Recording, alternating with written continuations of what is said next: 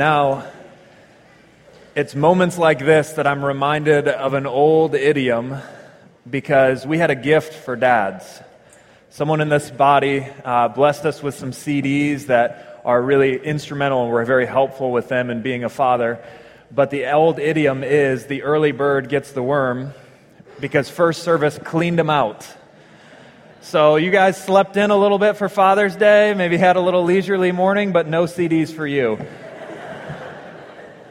However, I will say this. I want to challenge you. If you're interested in that, CDs can be listened to multiple times. And so shoot us an email if you want access to one of those. Find someone in the first service that was here that grabbed them and just say, hey, let me borrow that after you're done. So, perfect. Thank you, dads. Seriously. Thank you. All right, turn with me to Hebrews chapter 11. Hebrews chapter 11. If you've been with us, we've been traveling through this chapter. We're going to be doing it all summer. What's called the Hall of Faith. And today we get to verse 7. We're going to do something that's very uncrossroads-like. We have one verse today. That's it. But don't worry, you're still going to get your leg workout when we stand for the reading of God's Word because we're going to add some supplemental chunks in Genesis. Thank you. You're on it. Go ahead and stand right on up. I'm not going to leave you hanging out there. Hebrews chapter 11, verse 7. By faith Noah, when warned about the things not yet seen, in holy fear, he built an ark to save his family. By his faith, he condemned the world and became heir of the righteousness that is in keeping with faith. Now, quick, turn back to Genesis chapter 6, first book of the Bible, Genesis chapter 6, starting in verse 9. Those people with iPhones are loving it. It's a little easier, I think. Genesis 6, starting in verse 9. I'm going to start reading. You can catch up. This is the account of Noah and his family. Noah was a righteous man, blameless among the people of his time. He walked faithfully with God. Noah had 3 sons, Shem, Ham, Japheth. Now the earth was corrupt in God's sight and was full of violence.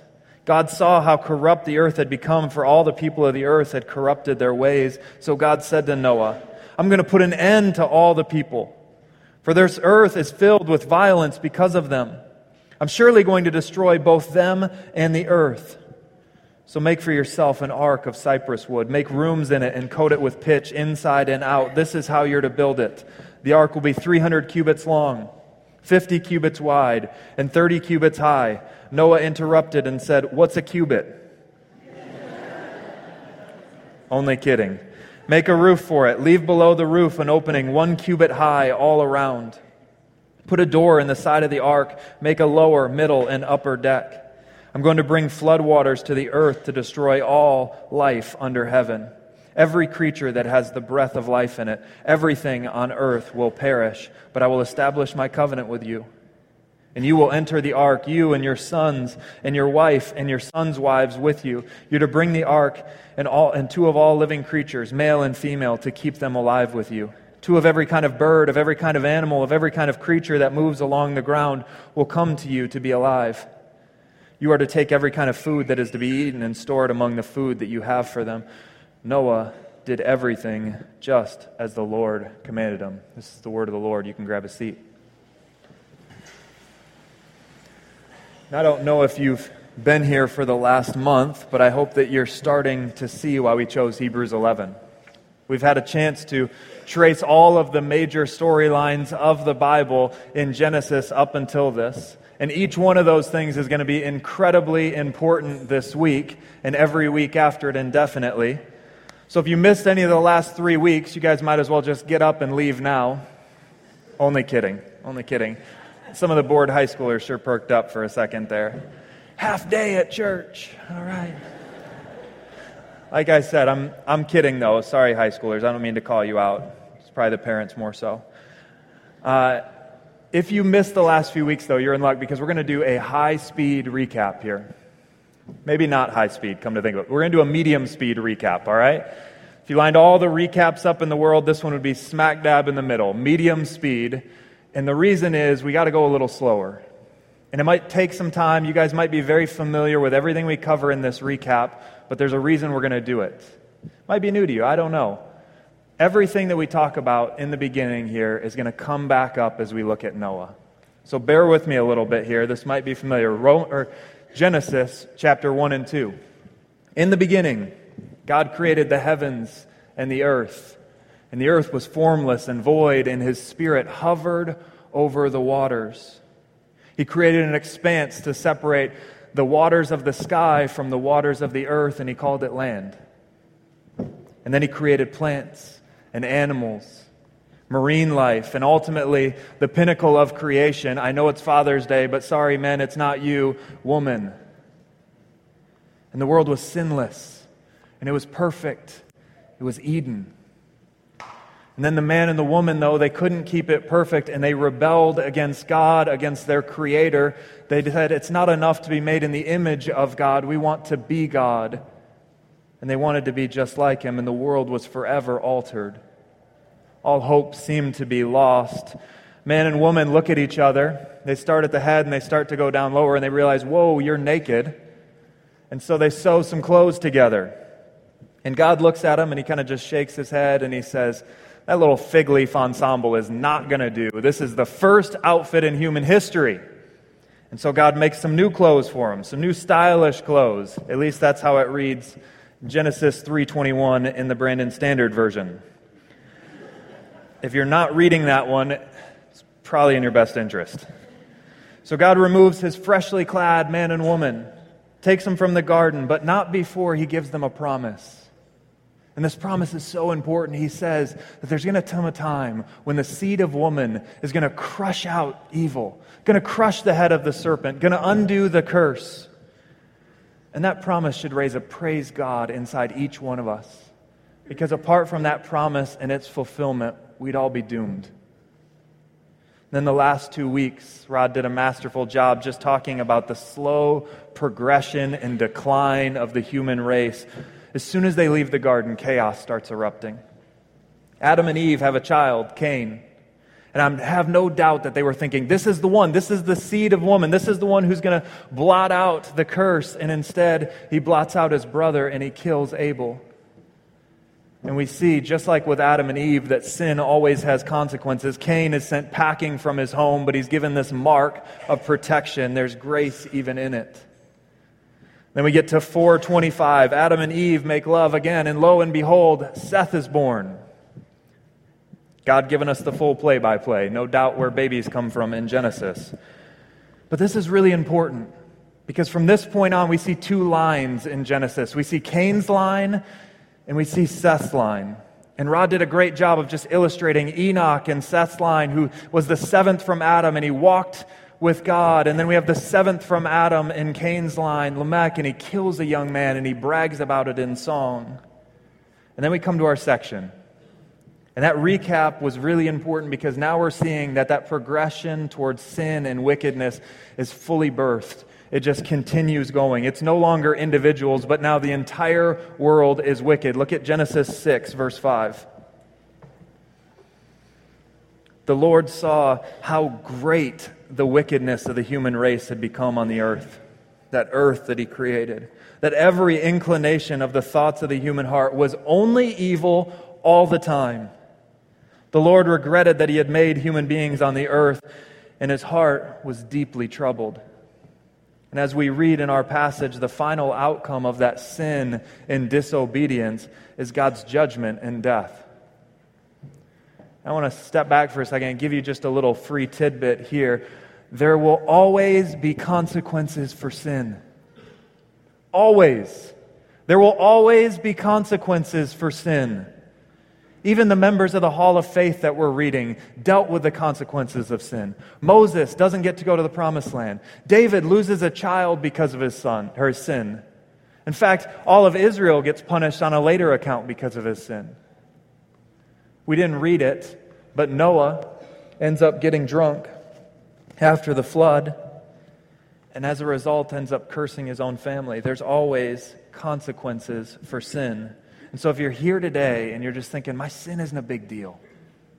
It's not really that big a deal what I'm doing. Thinking nothing's going to come of it. You're not really impacting others. You're not impacting yourself. I can assure you, sin always always, always finds us out. Now, that was free. It's a little early in the sermon to be preaching like that, but I just get so fed up with the lies that we tell ourselves that our sin doesn't really matter. We try to minimize it and manage sin. And I get so fed up because we believe that lie. Because I believe that lie at times. So with that little rant aside, let me jump back into our passage. Why Noah's Ark? Why is this story in your Bible? A great question we always have to ask. What's it trying to tell us? Let me start with a little confession for you. Even as a pastor, this story is just hard for me. It's a difficult one. It's an interesting story, for sure. It's such an odd story to be put on nursery walls everywhere. The whole earth is judged. The whole earth is flooded. Everyone dies. And as Christians, we look at each other and we say, you know who'd like this story? Babies.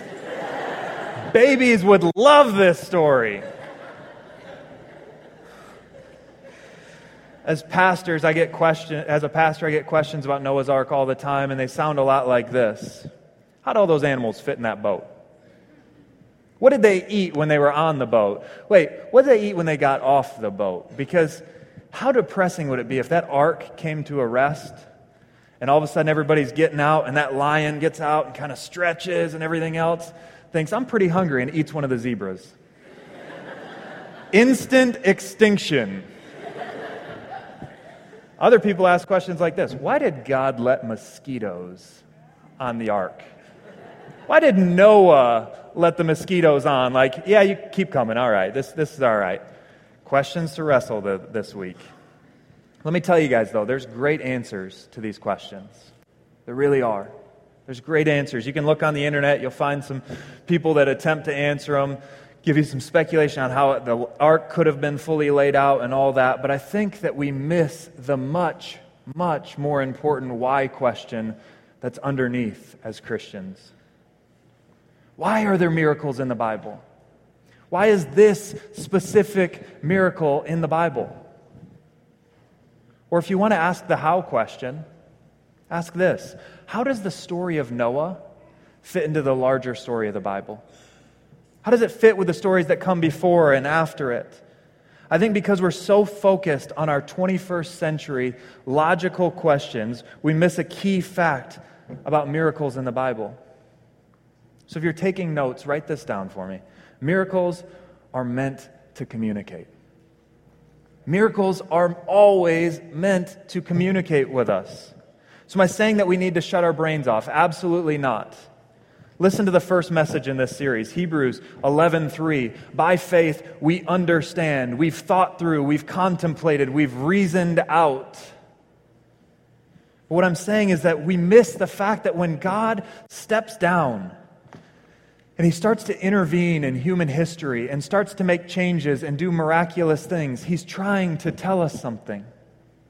The plagues of Egypt, they weren't just magic tricks. They were theology, teaching Israel who God was, what His plan was, how they fit into it. Jesus' miracles, we just finished up Luke, but I hope that you guys have come to understand that His miracles had a point and a purpose. They showed us glimpses of something bigger. Dick Lucas calls them windows by which we see, we peer into the very kingdom of God. They show us the character of our King and His kingdom. That Bible in your hands, I want you to know something. It is the most beautifully woven, detailed, interconnected story that's ever been written.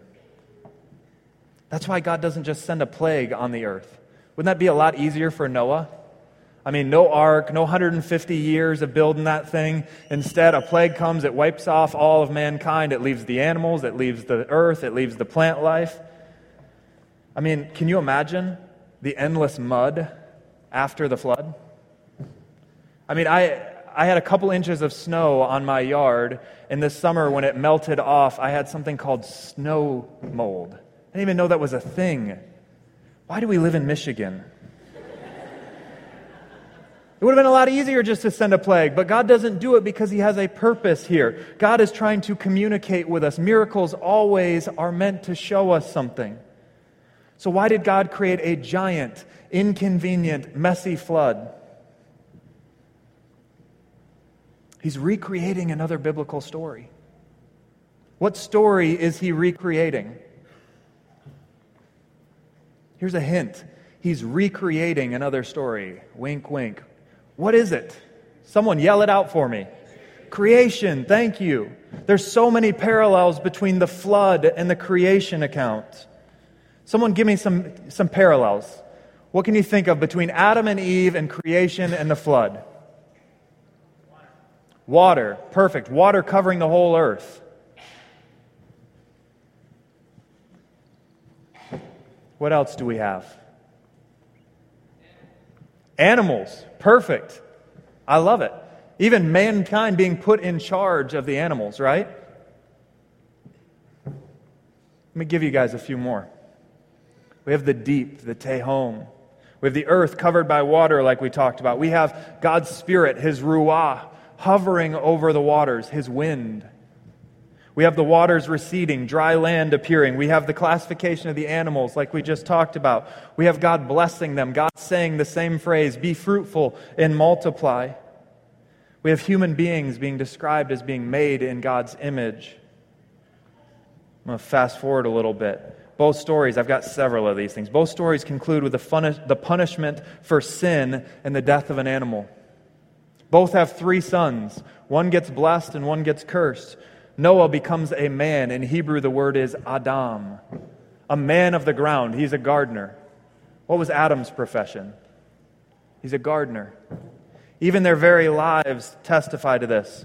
Okay, Adam, he's a gardener. He works the ground, grows some things. He eats of the wrong fruit. He realizes that he's naked, and then he gets cursed.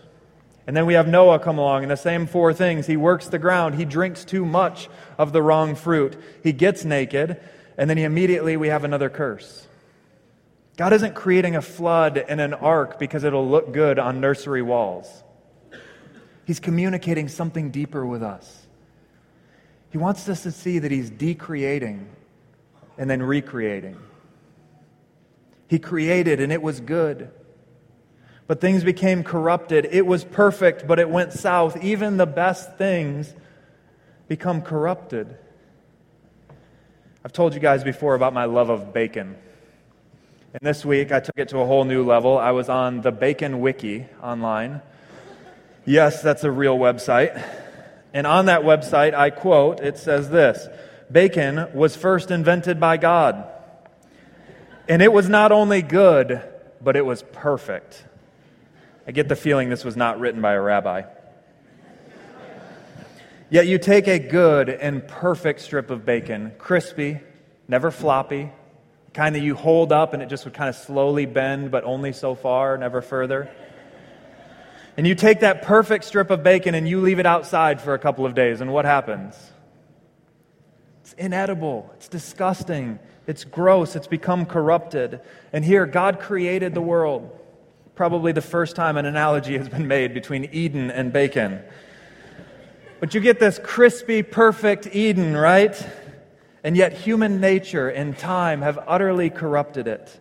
And the only thing left to do is to start over.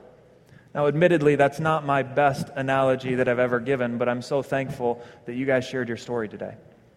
I said this in the first service. That is the perfect story and illustration of decreation and recreation. Taking your marriage and being honest enough to say, when the chips are down, we need to actually totally redo this thing.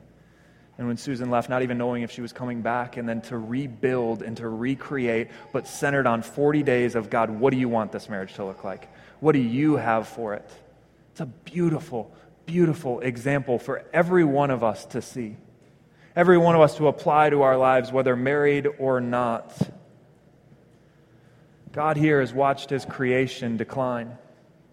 From Adam and Eve to Cain and Abel, till by the time of Noah, the entire world is wicked. And then He decreates it. He gives a fresh start. He undoes all that's been done. And like any builder knows, you don't build on a rotten foundation. You tear it out and you start fresh. And let me tell you, this passage should be a wake-up call for us. That reality should be alarming. It's very unpopular today to talk about God's judgment, to talk about His wrath. But God is far too holy to tolerate our sin forever.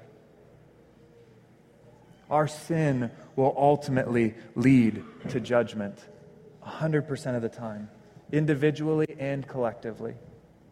We like to imagine that this isn't the case. Like I mentioned earlier, we like to think that sin doesn't have its consequences. But this world was corrupt. Look at how it's described. Genesis 6:5 again. The Lord saw how great the wickedness of the human race had become on the earth, and how every inclination of the thoughts of the human hearts was only evil all the time. And he regrets that he even made them. Now, when I read this verse, it scares me. It scares me because I wonder, is Noah's world so different from our world today? I know my own heart. I know my own mind. And apart from the moments where the Spirit of God is renewing and refreshing and changing me, I know that my inclinations are selfish and they're wicked. And I read passages of Scripture like this and I think, Brandon, think America, judgment's coming. It's the forgotten part of the gospel. We all love the cross. We all love the resurrection. We love adoption as sons and daughters. But how often do we actually think about the fact that Jesus is coming back to judge the world? Turn with me to Luke 17. Luke 17, verse 26. It's one of the takeaways from Noah that Jesus himself wants us to see. Luke 17, 26. Just as it was in the days of Noah, so also will it be in the days of the Son of Man. People were eating, drinking, marrying, and being given in marriage up until the day that Noah entered the ark. Then the flood came and destroyed them all. It was the same in the days of Lot. People were eating and drinking, buying and selling, planting and rebuilding. But the day Lot left Sodom, fire and sulfur rained down from heaven and destroyed them all. It will be just like that. This is going to future now. On the day the Son of Man is revealed. On that day, no one who is on a housetop with possessions inside should go down to get them. Likewise, no one in the field should go back for anything. Remember Lot's wife. Whoever tries to keep their life will lose it, but whoever loses their life will preserve it. I tell you, on that night, 2 people will be in one bed. One will be taken and the other left. 2 women will be grinding grain, and one will be taken and the other will be left. Where, Lord? They asked. He replied, where there is a dead body, the vultures will gather. Seems like a great passage for the mirror this week, huh? Yet to see a Luke 17 tattoo on anybody, at least from these verses. We don't want to think about this. I'm serious. We don't want to think about it. But if we did, it would revolutionize how we lived. We're not in that different a place from Noah. We're really not. God's coming back, and He's coming back with a sword of judgment in His hands. What do we do with that? What do we do with passages like Luke 17? This is what makes our passage today so relevant. It answers the questions, and it shows us someone who responded well to the same situation of a world that was under impending judgment. Hebrews 11, by faith Noah, when warned about things not yet seen. By faith Noah, when warned about the very type of things that we just read about in Luke 17, in holy fear, he built an ark to save his family. By his faith, he condemned the world and became heir of righteousness that is keeping with faith. Please don't hear me. I'm not saying that we all need to build an ark. All right, we don't need the Crossroads cruiser around here. But this passage tells us several things that we can learn from Noah. Noah believed God. And like Abraham, Hebrews tells us, it was credited to him as righteousness. He became an heir of righteousness. Noah believed God. He had faith. He trusted God at His word, and he changed his life, and he acted. If you read the biographies, the great Christians who came before us, even people in recent times, what you'll find is that they all understood this. Elizabeth Elliot passed away this week. A huge loss to the Christian community. Huge loss. But she got this. She knew that vengeance wasn't hers to dish out, and that the people who killed her husband would be under greater judgment that they could withstand. And so what did she do? She went to the very natives that murdered her husband, and she warned them about the ultimate judge. And she did it to spare them from their wrath, from his wrath. And I'm guessing that a lot of you guys are actually tuning me out, not just because you're bored, but because this idea of wrath and judgment is so unpalatable today. We want to say, isn't the God of the Bible just love? That's all that he is. I want to give you guys 3 responses to that. 3 responses. 1 relational, 1 psychological, and 1 theological. 1 relational, 1 psychological, 1 theological. 1, relationally, love that doesn't get upset about rebellion and rejection, it's not real love. Love that doesn't get upset about rebellion and rejection is not real love. Let me give you an example. In my marriage to my wife, if I stop caring about her faithfulness, if I stop caring about if she rejects me, what happens? The marriage dies. We know this instinctively. True love, real love, is always concerned about the faithfulness of the other. If God didn't care about our sin, he wouldn't really love us. 2, psychologically. Study after study has shown us that there's something inside of each of us that when we know about the coming judgment, or even on a smaller scale, our impending death, our mortality, it changes us for the positive. Psychologists like Irving Yalom, philosophers like Martin Heidegger, they all say the same thing. They argue that when a person has a greater awareness of their own mortality, they lead better, happier, more fulfilled, more purposeful lives. What they're saying is that far from this being a depressing thought, it should actually be a motivating reality for us. 3, theologically.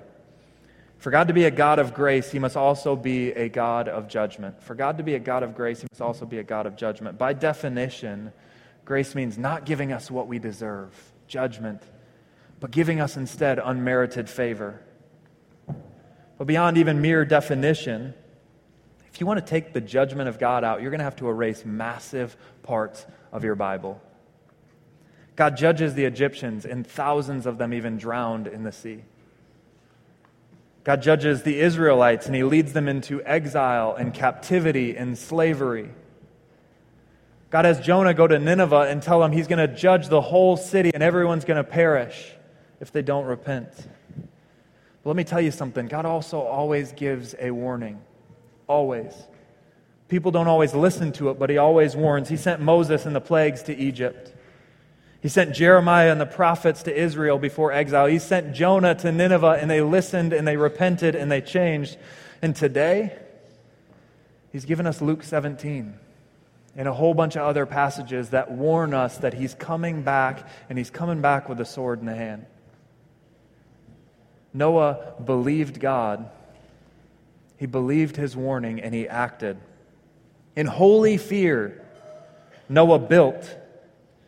God's promise led to obedience in his life. 150 years of day after day, swinging that hammer, building that boat, each time being reminded, boom, flood's coming. Boom, there's a flood coming. Got to get ready. Boom, better tell my friends. Boom. I wonder if Noah prayed for those who were perishing. I wonder if he prayed for them to repent and come to their senses. Prayed that he'd have to build a bigger boat with tons more room because all the people would want to join him. I wonder if he prayed for him. I assume he had to. But then again, how often do we pray for the lost? If Noah prayed for him, though, he didn't stop there. 2 Peter 2:5 tells us that Noah also preached. It calls him a preacher of righteousness. Hebrews says that by Noah's faith and actions, he condemned the world. It's amazing to think that Noah's a preacher considering all that he says in Genesis. In fact, who can tell me what Noah says? He doesn't say anything. He's silent. Up to and during the flood, Noah doesn't have a single line. He's an actor without a script. But I'm sure that he talked in real life. I'm sure he preached. Peter tells us that he did. He says that he was a preacher of righteousness, but more than that, I think Noah preached by living it too. 1 Peter 2 tells us this: we're to live such good lives among the pagans that though they accuse us of wrongdoings, they may see our good deeds and glorify God on the day that he visits. Noah lived his life in a manner that testified to God's existence. The world was evil, full of all kinds of wickedness. What parties did Noah refuse to go to? What opportunities were presented to him that he turned down because he wanted to follow God? All the while, Noah just kept his eyes fixated and focused on God, building that boat, being a preacher of righteousness. I have no idea that he was like Jonah, just telling everyone, repent! A flood is coming, repent! Are we that voice in our generation? Judgment's coming. I want to transition just a little bit here, because as much as the story of Noah is about God's judgment on the earth, it's not the biggest thing here. The biggest theme here is God remembered Noah. His grace. Look at how the story of Noah ends. Turn to Genesis 8:13 with me. Tell me, what is the word when you read that stands out to you? Genesis 8:13. Someone shout it out for me. It's probably repeated a few times. First. Thank you. First. God wants us to note that this is a new creation. Something new is happening here. It's a new era for humanity. And God inaugurates this new time with a covenant. In Hebrew, the word is berit. Notice I did not say burrito. All right? One is the Hebrew word for covenant. The other is the American word for delicious Mexican food. Or is it Spanish? Is burrito Spanish? Is it a Spanish word? I wasn't sure. Thank you. Thank you for correcting me on that. My Spanish is a little rusty. I think it's for good reason, though, that this is the first usage of it. In fact, it's the first time of over 290 times, I'll stick to Hebrew, I know that a little bit better, 290 times that the word berit is used in the Old Testament. I know, people count this stuff. And God uses berit here 7 times to signify something to us. In that little section that you're reading, he says the word covenant 7 times to let us know this is a perfect, all-encompassing covenant. Yet, if this is an all-encompassing covenant, how do we read things like 8:21 that says the inclination of the human heart is evil from youth? That the human heart didn't change after the flood. The human heart was still wicked and evil. We know it because this particular covenant doesn't place any condition on us. There's no if you're obedient or if you're sinless. This is an unconditional covenant between God and mankind. It's even in the sign that God provides. He gives the rainbow. And that rainbow, I didn't realize till this week what all it fully means, but that symbol, the bow, God calls it in there. To the ancient world, that would have been the weapon of war. That's what it symbolized to them.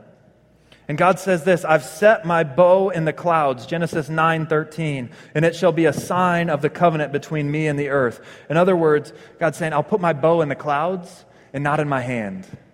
It'd be like someone putting their gun on the ground and backing away from it in today's world. I love this. What a perfect sign of an unconditional covenant.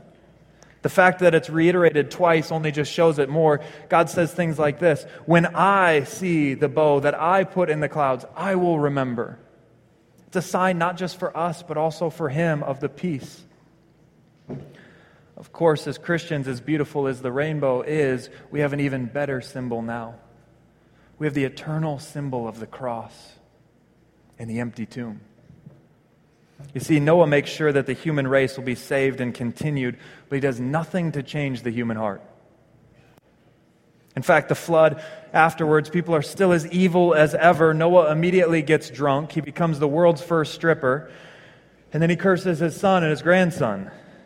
The next chapter, we have the Tower of Babel. The world is still broken. But if humans haven't changed and their hearts are as evil as ever, how can God promise, never again will I flood the earth? It's because God is a God of justice, no doubt, but He's also a God of pure grace. And God has a different way of dealing with sin and wickedness. Instead of destroying all of sinful humanity, He's going to destroy His perfect Son. That's really the reason why Noah's Ark should be painted on nurseries all over the place. Because the story not only points backward to Eden, but it also points forward to the greater Noah. Noah is foreshadowing someone who's going to come who is the perfect representation, does what he could not do. Noah is a righteous man, a blameless man in his generation. One who was, when the world was all corrupted by sin, one man stood out. But Noah wasn't perfect. He's described that way to point us to the one who is. Noah is a person who obeyed God without question, a person through whom God made a new start for the world. One man saving the entire world. Does that sound familiar? Even Noah's very name parallels Christ. It means rest. Noah's dad named him the bringer of rest. But Noah couldn't bring rest. The ark hardly stops when we see chaos already seeping back in. We need the greater Noah. The one that Luke says is Jesus, son of Noah, the seed of woman, prophesied about in the garden, the one who's going to come and crush Satan's head, remove the curse entirely, free us from sin. The one who doesn't survive God's coming judgment on a wooden boat, but the one who instead lets himself get swallowed up in that judgment on a wooden cross. He lets himself be crushed so that we can be delivered. When we fix our eyes not on Noah, but on the one that Noah foreshadowed, it changes how we look at everything, how we look at the coming judgment. We now know with confidence that we'll be spared. We know with confidence that because of his sacrifice, we're going to be okay. And we become, like Noah, eager to become preachers of righteousness, to take this good news that there's an ark, there's salvation, freedom from the coming judgment to the world. So, Crossroads, let me ask you this. Have you put your faith in that Jesus? The one who was swallowed up so that you ultimately might be spared? If not, I'd love to talk to you. There's no bigger decision than putting your faith, your very life, into that boat with him. If you today have already made that and you look up at the clouds and you see God's bow because you know that all of his justice was taken out on Christ on your behalf, let me ask you, what if Luke 17 is true? What if he's really coming back and he's going to judge the world? What if we're living in the days of Noah and he's not going to tolerate our disobedience forever? Before Jesus recreates the earth, he's going to do a lot of decreation. And if that's true, shouldn't that change how we interact with our friends and family? Shouldn't that change how we interact with the city and how we live our lives? Shouldn't we, like Noah, be preachers of righteousness? Is there anyone in your life today who needs to know this message? They need to be warned like Noah warned the people, like Jonah warned the people, like God warned the people. Repent. Judgment's coming. But they also need to know about the ark, that he gives grace and he provides a way, and that through the cross we'll all be spared of that wrath if we put our faith in him, the greater Noah. Let's pray.